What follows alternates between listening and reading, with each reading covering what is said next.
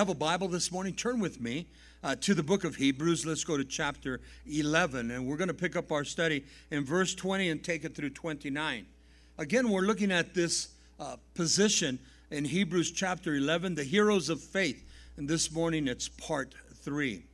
We have been looking at the heroes of faith in Hebrews chapter 11. It's called the faith chapter, the sphere of faith. And so we see these patriarchs, and we see these men and women of the Old Testament that had such faith. We've already looked at Abel, we looked at Enoch, we looked at Noah, and then last week we studied the faith of Abraham and Sarah. And so an opportunity for the women also to see that God used women as he still does today. And we see that Abraham had lapses of faith also.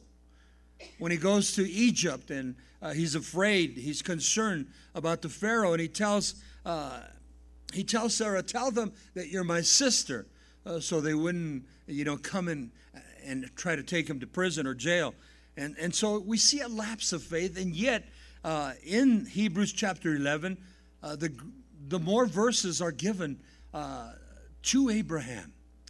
And then I thought about Sarah. We mentioned last week how she laughed when the angel of the Lord said to Abraham, this time next year, Sarah will be with child.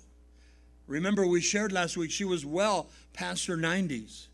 He was old. And yet, God promised the seed, that it would come through Abraham and Sarah, not Hagar. And that's where Ishmael comes into the picture. But I like that position that Sarah laughed. And I just wonder, ladies, what would you have done?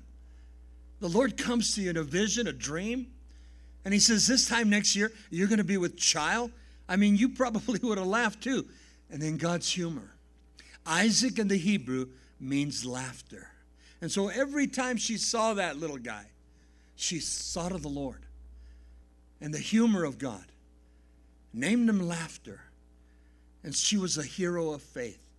And so this morning, we want to continue this position, this place of heroes of faith.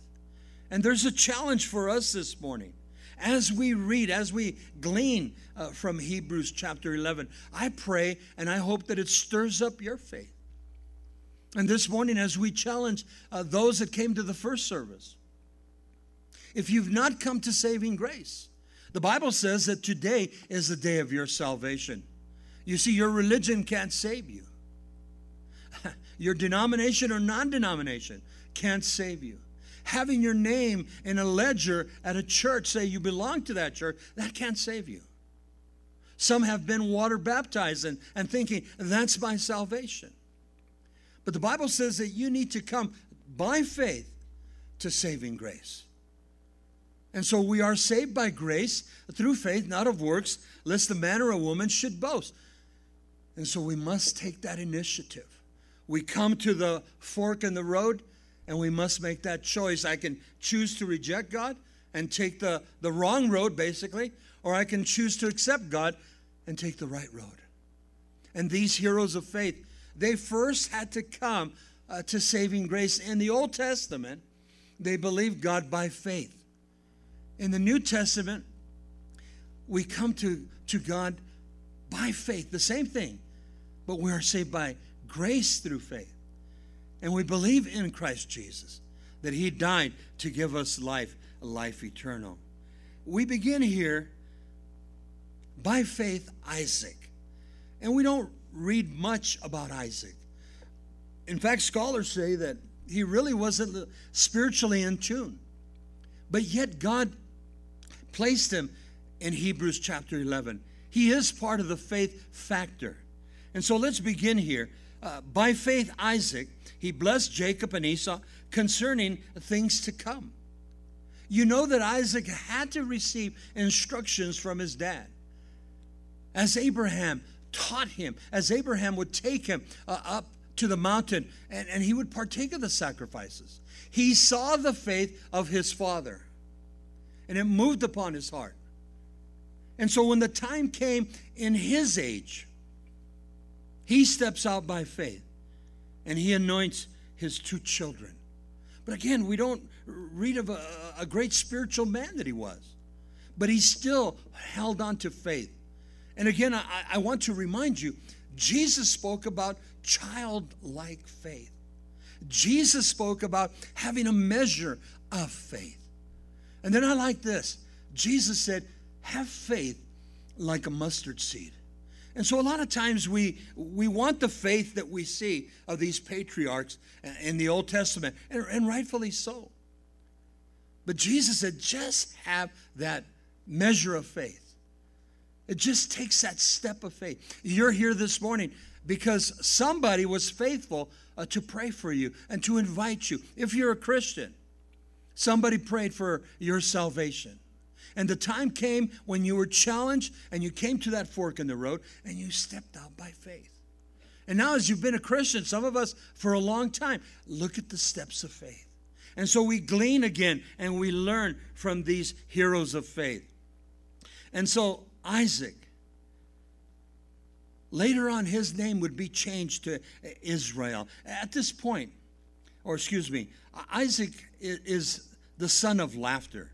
And he has 2 children, and one is named Jacob, the other one is named Esau. Now Jacob, his name later is changed to Israel, governed by God. Now Esau, he's interesting. When you read about Esau, he was a hairy man. And so they named him Esau, and it means hairy. But by faith, Isaac blesses his children. I want you to study that when you get home. In Genesis chapter 27, verses 26 through 40, the blessing. Now, the blessing is very important here when it speaks about Jacob. Because through Jacob, speaking of the future, the 12 tribes would come forth. Now, Abraham was given the promise by faith in God, in full confidence that he, God, would accomplish all that was prophesied for his family. And so the act of faith here was simply to believe that all God says is true. And so now Isaac follows through.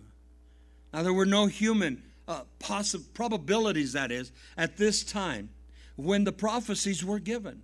All that Isaac rested on was his belief, his faith, his trust that God revealed to him through his father Abraham, stepping out by faith.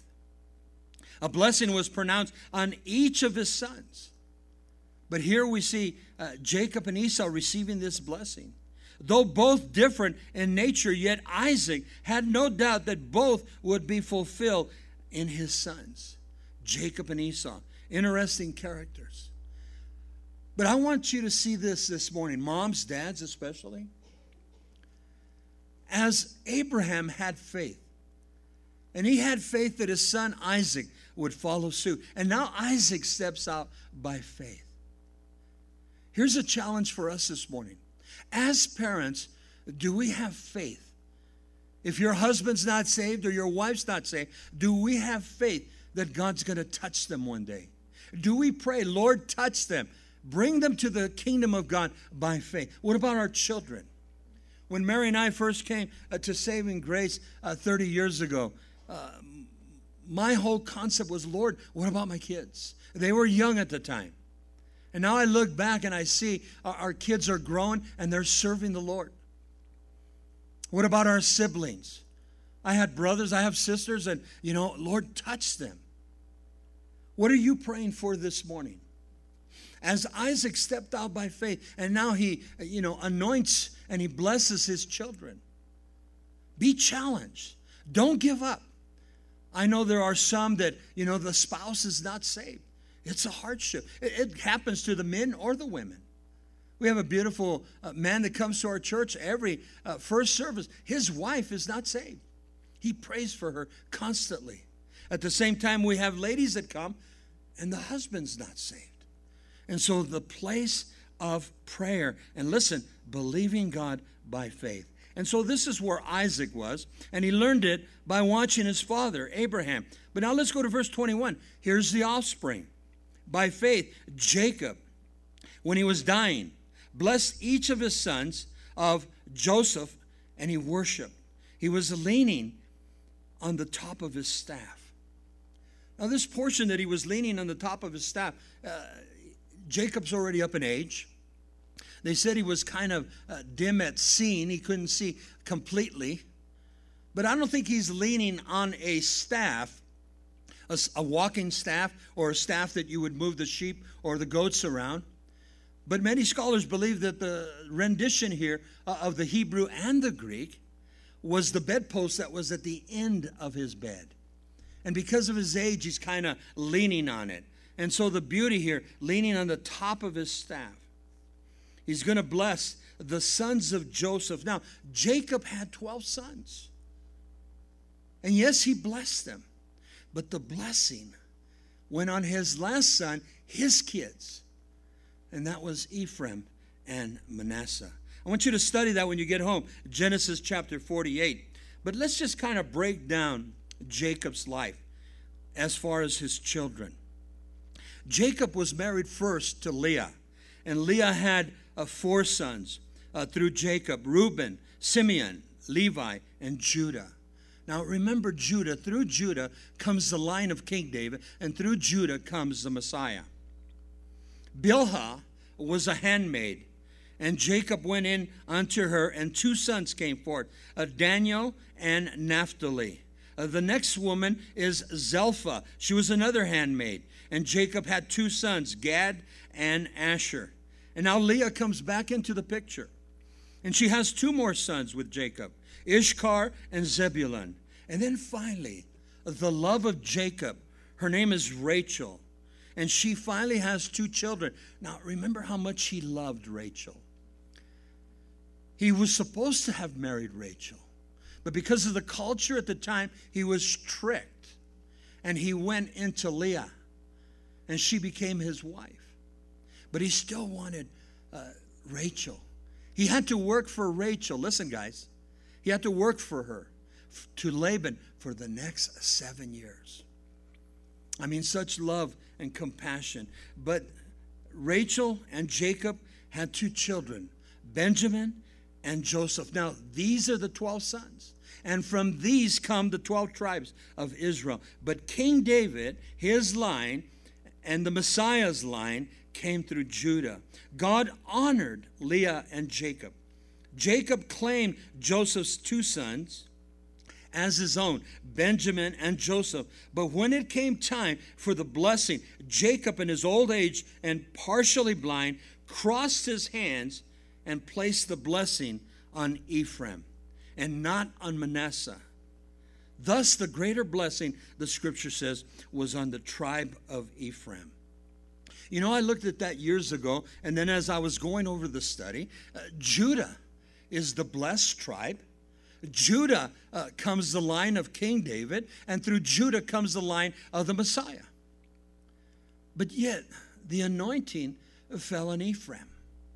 Now, Ephraim, if you study the life of Joshua, this is the tribe that he came from. And so the blessing upon Ephraim, and then the blessing upon Joshua, that through him the promised land would be accomplished. Remember, that first generation did not enter the promised land.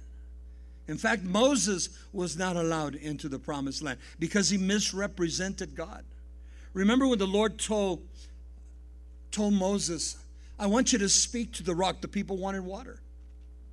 And in his anger, he took his staff and he beat the rock. Now, God's grace, the water still came forth. But Moses misrepresents God. And I struggled with that years ago when I studied, getting involved in leadership. Lord, he made one mistake. Yes, it was a big mistake, but Lord, where's your hand of grace? In the times of the Old Testament, God had to bring forth chastening, and he did. The Bible says that God took Moses up to Mount Nebo, and he got to see the promised land, but he did not partake of it. In fact, that first generation that murmured and complained throughout the 40 years in the wilderness, they did not enter the promised land. But only Joshua and Caleb and their family, the next generation. Now, Moses obviously is in heaven. But if you're any part of leadership, you always struggle with that. Lord, it's not fair. Why was Moses chastened? Yes, he hit the rock, but he misrepresented God. That was the key. And so here we have now the 12 tribes. And the blessing is upon Ephraim. Now let's continue. Look at verse 22. By faith, Joseph now, when he was dying, made mention of the departure of the children of Israel, and he gave instructions concerning his bones. Joseph did not want his bones to remain in Egypt. He wanted them to be taken with them when they would go to the promised land. Now, think about the faith of Joseph.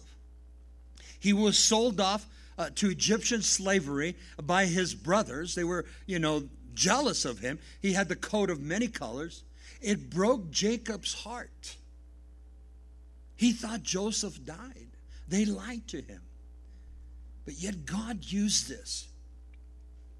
Joseph goes to Egypt, eventually becomes second to Pharaoh. And he brings in the granary. He had that dream, remember? 7 years of famine and then 7 years of blessing. And they built up the granary. And he made Egypt rich. And then when his brothers came, he knew them. And he blessed them. And eventually the whole scenario, he exposed himself. He says, I'm your brother. And imagine Joseph finally getting to see his father, Jacob. And then Jacob thinking, my dad, my son that is, he's perished. But now he sees him. You see, again, God has a plan, because we know that Jacob and 70 of Israel went into Egypt. 430 years later, the Bible says that 2 million plus left in the great Exodus. But while he was dying, he gave this command, take my bones out of here. I want to give you a little short story. Back when I was in grade school, St. Joseph's Parochial School back in Southern California, we were in about the 6th grade. And the 10 Commandments came out. Powerful movie. It's still a powerful movie today. I still love it around the time of Easter. Who doesn't like Charlton Heston? I think it's Moses every time I see it, right? And if you watch the movie, when the Exodus takes place, and I saw the movie so many times as a kid, and then a young teen, then a young adult, and then in my adulthood, but it wasn't until I came to saving grace. There's 2 frames. As the children of Israel are exiting, you see somebody carrying off a mummified body. That was Joseph. I love that Cecil B. DeMille put that into the movie. Now, when you see the movie next time, you will notice it. Hey, that's Joseph. He said, don't leave my bones in Egypt. That's how bad he wanted to go to the promised land. And so God has a plan for each one of us. But what kind of faith do we have? Here's Joseph. Here's Jacob. We've been speaking about this faith. Here it is again, the challenge for us. They didn't have to obey Joseph. What about us this morning? Where's our faith? Again, do we have that faith that if my wife's not saved or the husband's not saved, do I have that faith that God's going to touch their lives? What about your children? Sometimes we come to saving grace late in age, and then not all of our kids are saved. And then it's a hardship you're trying to share with them, and they don't want to hear it. But don't give up. Have faith as these patriarchs had faith.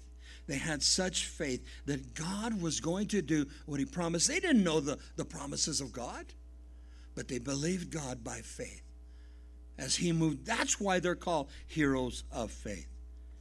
Now we get into the main subject this morning, and it is the faith of Moses. But I want you to see this. What about the faith of his parents? What about the faith of his parents? Because a law is prescribed. You see, the Hebrew women were bringing in kids too much for the Pharaoh. God blessed their wombs. They were bringing forth children. And so the Pharaoh gives a law that they were to kill all the male children that were being born to the Hebrew women. And they were to cast them into the Nile. Here's where the faith of Moses' parents comes in. Now, naturally, as parents, we're going to try to protect our children, but they gave a law. And they could have lost their own lives. They hid Moses for 3 months. And then finally they put him in a basket. We know the story. He goes down the Nile, and then Pharaoh's daughter takes him in. The name Moses in the Hebrew means drawn out. And he was drawn out of the Nile. But it took the faith of his mom and dad. Now, let's begin here. Verse 23, by faith Moses, when he was born, was hidden 3 months by his parents because they saw that he was beautiful, a beautiful child, and they were not afraid of the king's command. The parents of Moses, you can find them in Exodus chapter 6. His dad was Amram and his mom was Jochebed. By faith, they hid Moses for 3 months because a law was given. Go back and study that in Exodus chapter 1. To kill all the male sons born to the Israeli women. They were to cast the little boys into the Nile. His parents, now pick up on this, disobeyed the law of the land. As Christians, we're always to obey the laws of the land, unless it causes man to disobey when it comes to the laws of God. You see, there's a scenario. In Acts chapter 5, the Sanhedrin, the Jewish council, told Peter and the other apostles to stop preaching and teaching their doctrine. But in Acts chapter 5, verse 29, Peter says we ought to obey God rather than man. Now, I share this with you this morning because if things continue to happen in our United States of America, the ACLU, if they can have their way, the time will come that we're going to be challenged as Christians, but especially as pastors and as a church, the body of Christ. I mean, you can get in trouble right now when you come against homosexuality and lesbianism. It's going to get worse. And we're going to have to make a decision, just like Moses' parents. We're going to have to make a decision, just like Peter and the apostles. It is better to obey God than to obey man. I believe that time's coming in our own country. But let's get back to Moses now. In the King James, it says that he was a proper child. And the Greek is telling us he was a comely child, or he was a fair to look at child. His parents' faith in saving him must have been a divine intervention. I believe that the Holy Spirit spoke to their hearts. And Moses was considered in the Hebrew to have an exceedingly fair appearance as a child. He was designed, listen, for a good work. But how did they know this? I believe the Holy Spirit convinced the parents. Now, we're going to try everything in our power, to save our child, whatever the situation is. But if your life depended on it, what are you going to do? Now, they said that Moses was beautiful. I don't know a parent that's going to say, well, my kid's ugly. No way. But when a kid is born, we've had 4 daughters, and when they come out, you love them. But man, they're all squished up. I thank God that they clean them up before they bring them to you. But I was thinking of our oldest daughter. She had twins, a boy and a girl. And when poor Solomon, when he came out, his sister had squished him inside, and his head was kind of pointed. I never forgot that. And I go, Lord, it's not going to stay that way. And trust me, it didn't. It all comes back, right? But every now and then, his dad will tease him. Hey, pointed head, come here. And I go, hey, don't be telling him that. But dads, you know how you are sometimes. But they saw Moses, a child of beauty. And yet God had a reason and a purpose. Listen to these verses. In Exodus chapter 2, verse 2, Moses writes, the woman conceived a son, saw his beauty, and hid him for 3 months. In Acts chapter 7, verse 20, Stephen standing before the Sanhedrin, Moses' birth, God was well pleased in his beauty and hid Moses. Now in the Old Testament, The Holy Spirit was not poured out as we see the Holy Spirit today. Since the book of Acts, in chapter 2, the Holy Spirit is readily available to those that ask. But in the Old Testament, the Holy Spirit was selective. And he appeared to certain people and in certain places and certain times. But now the Holy Spirit has been poured out. All we have to do is ask. But God moved upon Moses' parents. And then we're going to see how God moved upon Moses. Church, it takes faith. Whatever you're going through, it takes faith. Steps of faith. Believing God, trusting God by faith. And again, Jesus said, just have a measure of faith. Sometimes we look at the heroes of faith here in Hebrews chapter 11. Rightfully so. Man, I want the faith of Moses' parents. Praise God. Pray that. But we also must desire just that measure of faith. Lord, that I might believe. I might trust you. And I tell you, it comes by hearing and hearing by the word of God. In Romans 10:17, Paul says, faith comes by hearing and hearing by the word of God. The more you come to church, the more you read the Bible, the more you do your devotionals every day, the more you seek God. Every time you read the word of God, every time you partake of a sermon or of a teaching, you're listening to the radio, watching the television, and a sermon comes forth, a teaching comes forth. Faith comes by hearing and hearing by the word of God. And so we look at these heroes of faith, and it moves upon our hearts. And so now, we spoke of Moses' parents. Look at verse 24. By faith, Moses, when he became of age, refused to be called the son of Pharaoh's daughter. Moses' life is very complex, to say the least, but yet God used this man. We know that the scriptures teach us that God used the patriarchs. That's what we're reading in Hebrews chapter 11. God used them in a mighty way. Even Isaac, when we don't see a lot of spirituality, and yet God still used him, and he's included in the hall of faith. But Moses' life, his parents hid him. Eventually put him in the basket. He went down the Nile, Pharaoh's daughter. And so Moses, listen, he spends 40 years in Egypt. You study Moses when you take leadership training classes. Moses is a beautiful example of somebody in the ministry. Moses spends 40 years in Egypt. Egypt is always a type of the world. He went to the best schools. He was trained in the best military. Moses had position. But then Moses kills an Egyptian. God's plan. And then Moses has to flee, and he goes to Midian, and he spends 40 years in the desert, and he takes care of sheep. And so now, at the age of 80, God tells Moses, go back to Egypt, take your brother Aaron, and tell the Pharaoh, let my people go.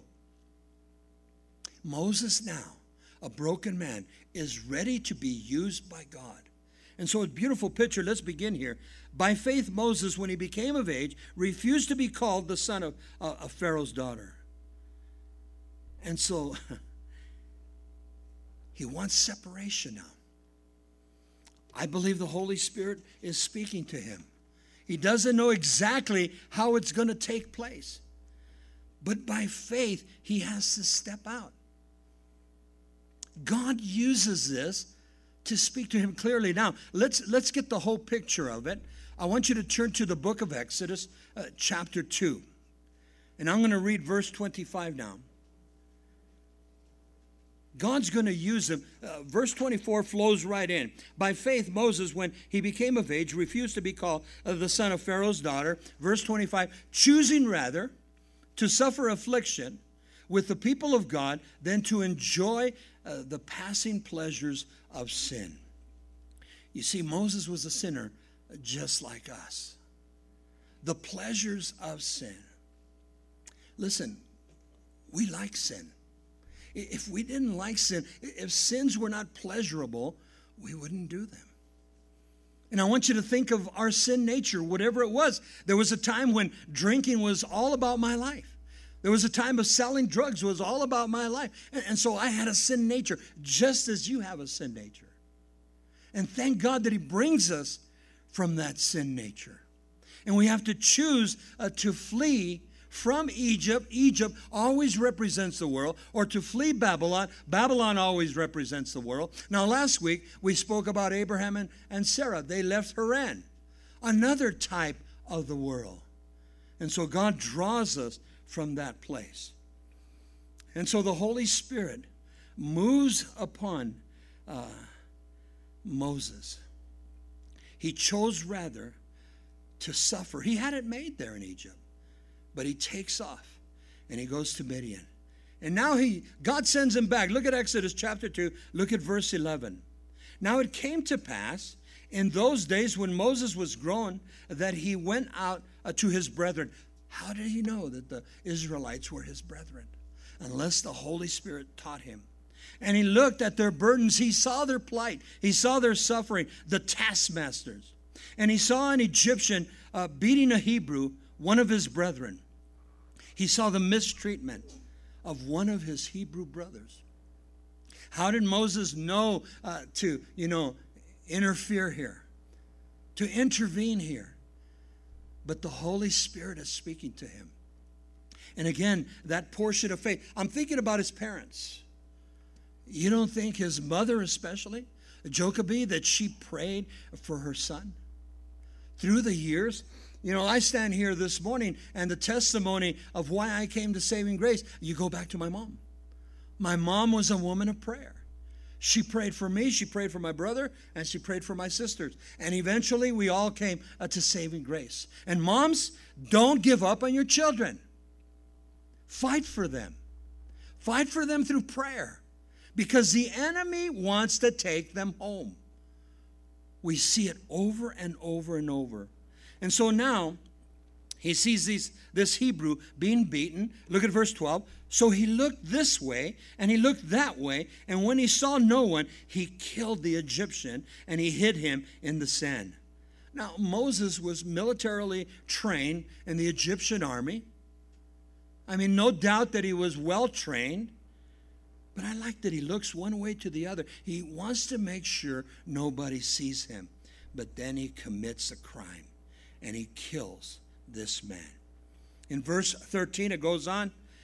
And when he went out the second day, behold, 2 Hebrew men were fighting amongst each other. And he said to the one who did the wrong, why are you striking your companion?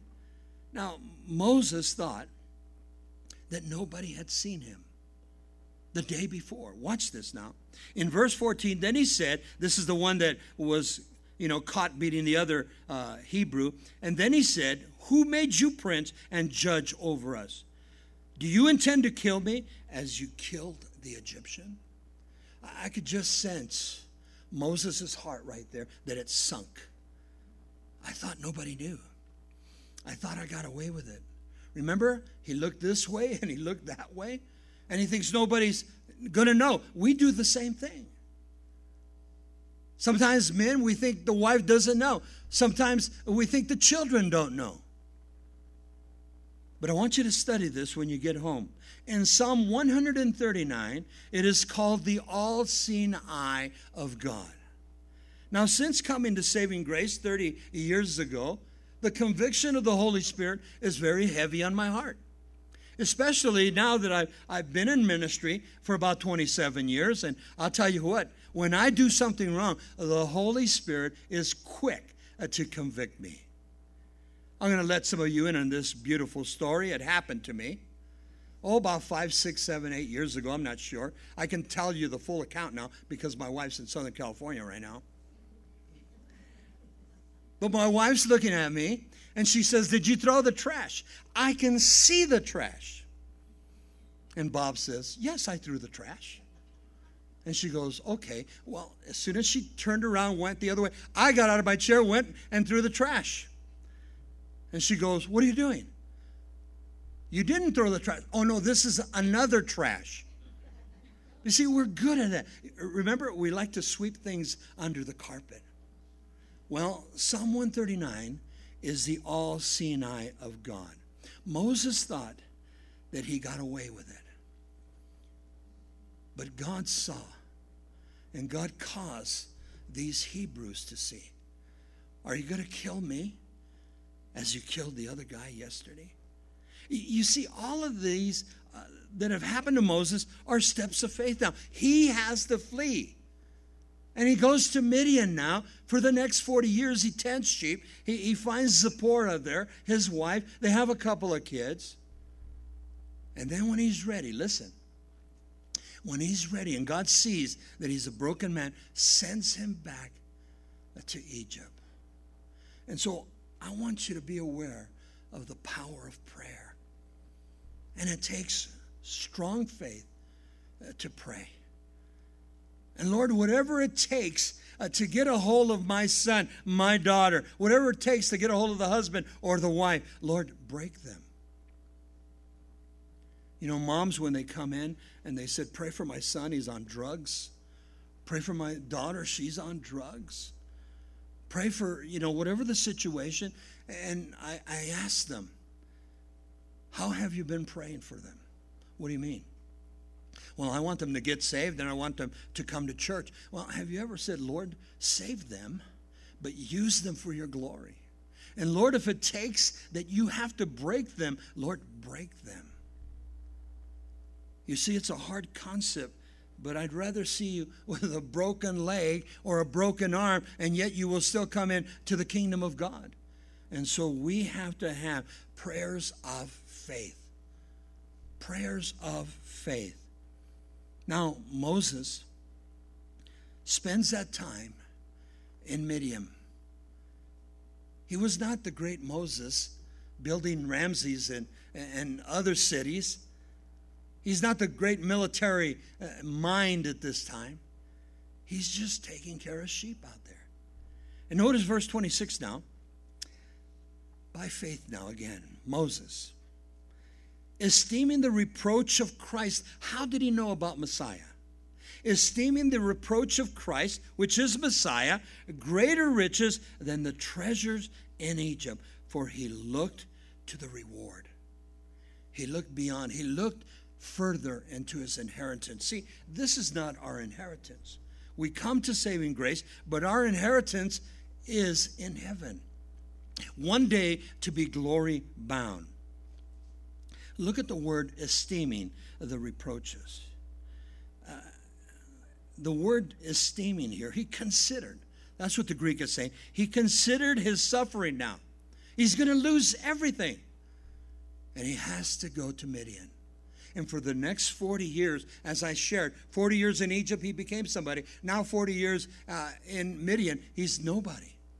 They don't even know about, they don't remember Moses. And so he considered his options. What he considered, it was far better to suffer for the sake of Christos. That's the Greek word here, which is the word Messiah, than to have the treasures of Egypt. Why? By faith, Moses was looking ahead to the great reward that God would give him one day. Inheritance, eternal life. Now, he didn't go into the promised land. He was shown the promised land from Mount Nebo that is, and now he's in the heavenly places. That was his final reward. Moses was looking ahead to the great reward that God would give him, inheritance, eternal life with God. Moses came to the same crossroads we will all come to in the day of our salvation. We can choose God or we can choose to stay in Egypt. We come to that fork of the road. And you see, the appetites of the world, they're very strong. The treasures of the world are very strong. The financial gain of the world are very strong. Let me give you a series of verses here. I want you to write them down. In Matthew chapter 6, verse 21, these are the words of Jesus. Where your treasure is, there your heart will be also. Where your treasure is, that's where your heart will be. In Matthew 6, verse 24, listen to the words of Jesus. No one can serve two masters. Either he will hate the one and love the other, or else he will be loyal to the one and despise the other. You cannot serve God and mammon. The word mammon speaks of wealth. The word mammon speaks of riches. Now, there's nothing wrong with money. I mean, it's obvious. You need a salary. I need a salary. I mean, God sustains us. But be careful when the scripture says that the love of money is the root of all evil. Money's not evil, but the love of money. And we can see that in our society today. We can see all the people that have done so many errors in order to gain financially and not caring about who they destroy along the way. I mean, some people have been bilked of all their money, and it's the love of money. And so Jesus says there has to be this separation. Moses made that separation. Here's the last verse, Matthew chapter 16, verse 26. Jesus says, what profit is it to a man or to a woman if he or she gains the whole world but loses his or her own soul?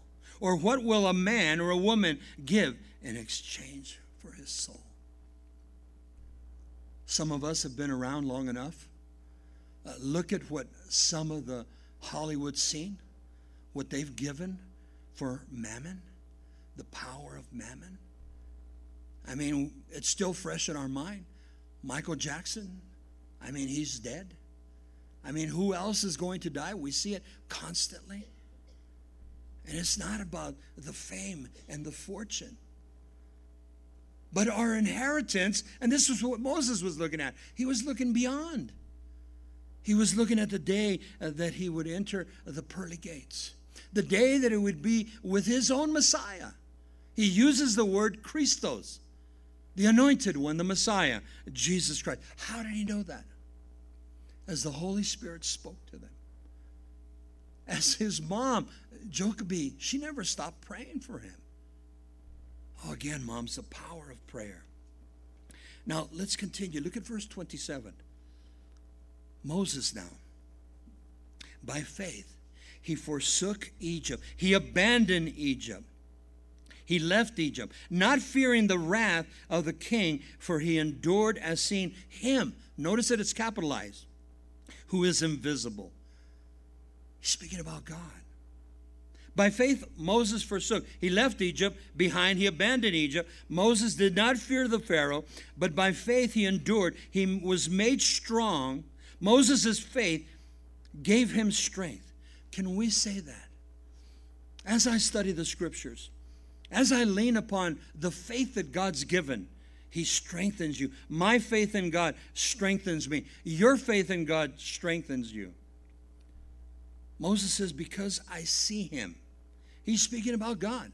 He's speaking about God Almighty. I see him who is invisible. By faith, Moses saw the living God.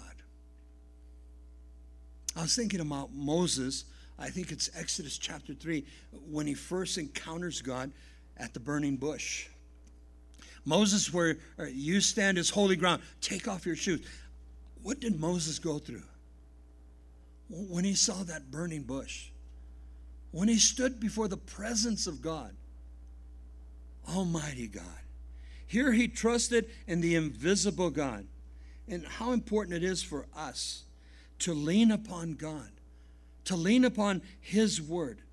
Now,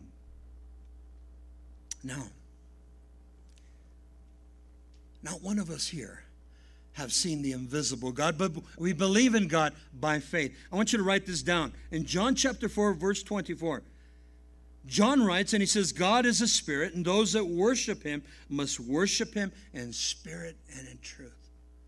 What a beautiful time that we come in on Sunday mornings and we partake of worship. Beautiful times we come in and we're partaking of the word. We've partaken of prayer. And we're encouraged this morning, steps of faith. Those that worship God must worship him in spirit and in truth. Yesterday we had our men's fellowship breakfast, and it was just a blessing. We're learning about, wisdom. If any man lacks wisdom, let him ask of God. And then I was looking at wisdom and how important that we mix wisdom with faith. And how we mix faith with having a vision. God, what is it you want? God, show me. It takes faith to believe. Pastor Chuck in his commentary says this: men of faith, such as here in Hebrews chapter 11, always see more than those who rely on their own natural intellect. Well, I know what the Bible says about God. You know, I've read through the 5 books of Moses. I've read through the New Testament. That's great. But have you drawn from the faith that comes by hearing the Word of God? Do we have this wisdom that only comes from God? Do we have faith that can move a mountain? And do we have faith that God's given to us?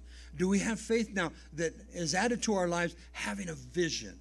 I want you to listen to this verse in Proverbs chapter 29, verse 18. Where there is no vision, the people perish. We need to have wisdom. We need to have faith. And we need to have vision. Moses' parents, they were visionaries. I believe the Holy Spirit had spoken to them, and they stepped out by faith. And God honored that step of faith. They never found Moses. I'm sure it was not easy to hide him for 3 months. And then finally they saw that it was getting too close. They put him in a basket. Listen, by faith. And then Pharaoh's daughter draws him out of the water. I'll call him Moses. And then look what the plan that God had. Now, we're going to finish this off. Look at verse 28.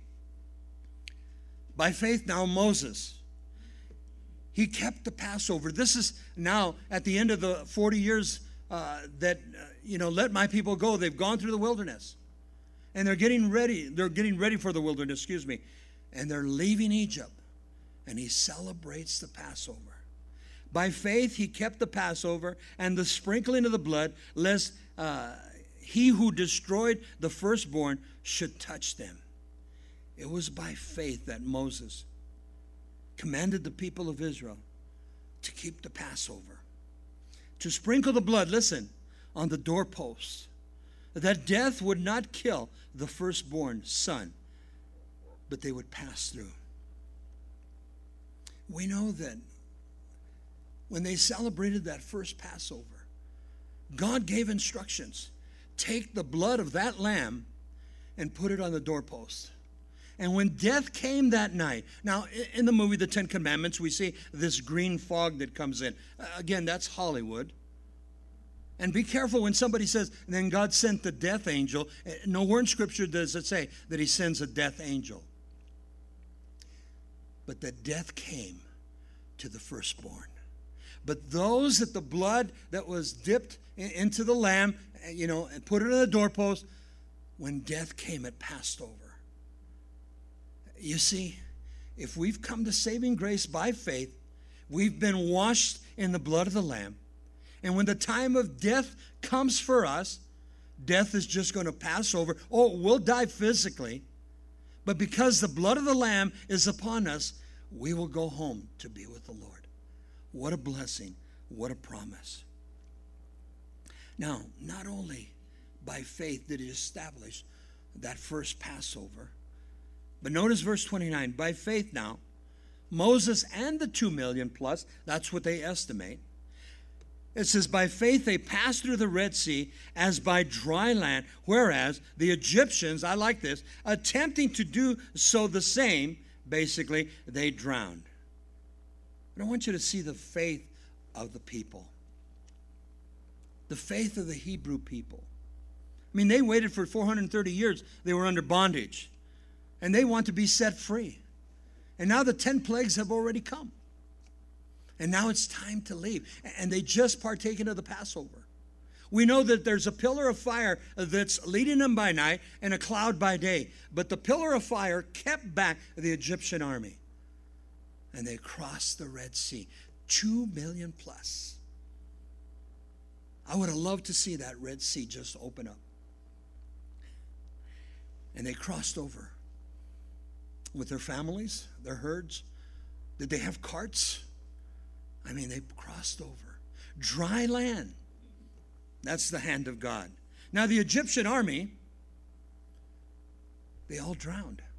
They tried to copy. Now, the critics come in, and the critics say, listen, there's a certain time of the year, a certain time of the season, and the Red Sea, decreases, And it goes down to about 1 foot, 2 foot of water. And I love those critics because look at the miracle. Here's the greatest army at this time, the Egyptian army. You don't think they knew how to swim? And all of them drowned in 1 to 2 feet of water? That's a miracle. But God's hand of grace. But you see, Moses was sent as a type of Christ, a type of deliverer. Even as they, slaughtered the lamb, took the blood, put it on the doorpost. When death came, it passed over the firstborn of Israel. The Egyptians died, the firstborn. These are the judgments. Now, let me just give you a little bit of homework. I want you to study this afternoon, Exodus chapter 7 through Exodus chapter 11.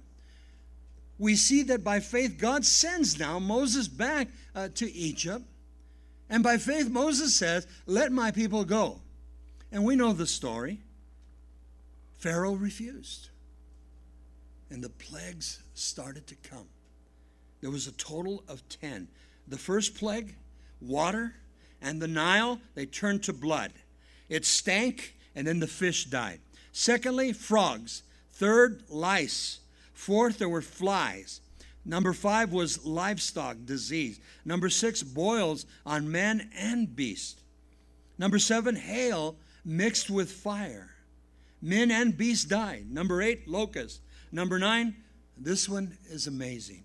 Darkness for 3 days. And it says in Scripture, so thick they felt it. They couldn't even see the hand in front of them. And then number 10, the firstborn of Egypt dies. Now, I want you to see this. The 10 plagues came. The children of Israel were camped outside of Egypt. It was a place called Goshen. It was about 20 miles outside of Egypt. And these same judgments came, but they never affected the children of Israel. God's hand of grace. And they stepped out by faith, trusting God. Trusting God. Sometimes it's not an easy place to trust God. We have a gentleman that came to church this morning for service. Daniel, he's a beautiful brother in the Lord.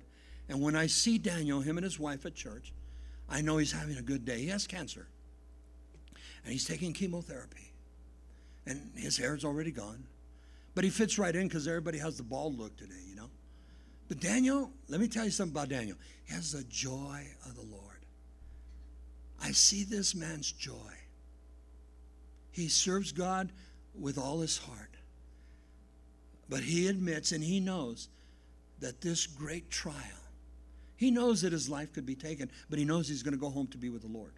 Now, naturally, he wants to be here, with his wife. He wants to be here with his children and his grandchildren. But he has cancer. And he's taken all the steps by faith. That man's faith is ministering to me. He asked for prayer, and I said, Daniel, you pray for me. He has faith. Is that what it takes? Sometimes it does. It's not till I'm challenged beyond my means. It's not till I find myself in the infirmary or I find myself in the ICU unit that I finally say, Lord, I must trust you. And sometimes God brings us to that place. And so Moses was brought to that place of faith. Isaac, Jacob, Abraham. We saw Abel, we saw Enoch, we saw, all these heroes of faith. Again, ladies, what about Sarah? Faith. And a lot of times we're challenged that we have to be quiet at this time, whatever I'm going through, and you got to trust God. I want you to listen to these last 2 verses. We're going to conclude here. In Psalm 46, verse 10, the psalmist says, be still and know that I am God. We must trust him by faith. Be still and know that I am God. Oh, how many times I want to help God. How many times I'm running this way and running that way. Be still and know that I'm God. Whatever the trial, whatever the circumstance, whatever the situation, Be still and know that I'm God. Lord, I'm putting my trust in you. Even if you take me home through this cancer or whatever it might be, even if you take me home, I'm going to trust you. It's not an easy task. Go back and study this passage of Scripture. In the book of Job, chapter 13, I believe it's verse 15. Now, if it's not what I'm saying, reverse it because I have dyslexia. But Job says this, even though he slays me, I will trust in him. You know Job, he lost everything. Even though he slays me, I will trust in him. His wife told him, Job, look at you, you're a mess. Trust the God that you serve. In fact, she said, curse the God you serve. And remember the words of Job? The Lord gives, the Lord takes away. Blessed be the name of the Lord. Now, that's a man that went through a lot of trials. I'm going to give you this last homework assignment. 2 Chronicles, chapter 20. Let me set it up for you. In the Chronicles here, the Moabites, well, let me take it from the beginning. The people of the Ammonites, the Moabites, and the people of Mount Seir, they come to war against Judah. At this time, King Jehoshaphat goes before the Lord. He's the king of Judah. He goes before the Lord at the house of the Lord, but he asks the people, pray. We're outnumbered. We can't defeat this army. We need God's strength. We need faith in God. The Bible says they prayed and they fasted. And then Jehoshaphat went to the temple, and as he prayed, listen to what God responded to him. In 2 Chronicles, chapter 20, verse 15, he said, listen, all you of Judah and you inhabitants of Jerusalem and you, King Jehoshaphat, these are the words of the Lord. Thus saith the Lord to you, do not be afraid nor dismayed because of this great multitude. The battle is not yours, but the battle belongs to the Lord. Oh, how many times in my Christian walk, how many times in my pastoral position, I hear that small, still voice, Bob, the battle's not yours, but the battle belongs to the Lord. Stand still and know that I am God. You see, church, that takes faith. Faith, a measure of, or a mustard seed, or a childlike faith. And faith is what Hebrews chapter 11 is all about. And so we saw the faith of Moses. We saw the faith of his parents. We learn from our patriarchs. We learn from the Old Testament saints, and we glean from them. And even Isaac, Lord, he wasn't a spiritual man, but give me that faith, Lord. That faith that I could move a mountain. That faith that I could believe and trust in you. Listen, by faith, you came to saving grace. By faith, somebody prayed for you. Now, it's our turn. It's our time. Have the faith to pray for your loved ones. Let's all stand. We'll end with a word of prayer. Father, thank you for the opportunity to share your word, your precious word. Isaiah said your word will never come back void. Lord, thank you for the promises of faith, these heroes of faith, these sinners of faith, because they were all sinners and they came to saving grace. These patriarchs in Hebrews chapter 11. Father, that we would believe and trust in you by faith. And maybe this morning there's somebody here, I don't know. I always like to give the opportunity. With every eye closed, every head bowed. Maybe you're here this morning and you have not stepped out by faith to salvation. I can't save you. Calvary Chapel can't save you. Your church can't save you. Your water baptism can't save you. You must come to saving grace by faith. It's a simple step of faith. And so with every eye closed, every head bowed, I want to give that opportunity. I always like to do it because you never know, there might be one. If that's you this morning, you need to come to saving grace. The Holy Spirit has spoken to you. You'd like to receive Christ. Would you please raise your hand? I'll say a prayer right there where you're at. I'm not going to ask you to come up, but right there in the comfort of your own seat, you'd like to come to saving grace. The Holy Spirit has spoken to you. Raise your hand real quick. Anybody. Praise God that if we're all Christian, Let's give God all the glory. Father, I thank you. Lord, that maybe everybody's saved this morning. Praise God. But it never hurts to ask. And Lord, I pray that you would strengthen our faith. I pray, Lord, that you would give us that measure of faith, that mustard seed faith, that faith of a child, that faith to believe and to trust in you, because you are the God that gives faithfully. All we have to do is ask. And faith comes by hearing, and hearing by the word of God. Lord, bless your people here this morning. Lord, meet all of our needs, whatever they might be. Father, we pray for the offerings this morning. As you've given to us, we give back a portion. Bless the offerings. Bless your beautiful people now. And it's in Jesus' precious name we pray. Amen.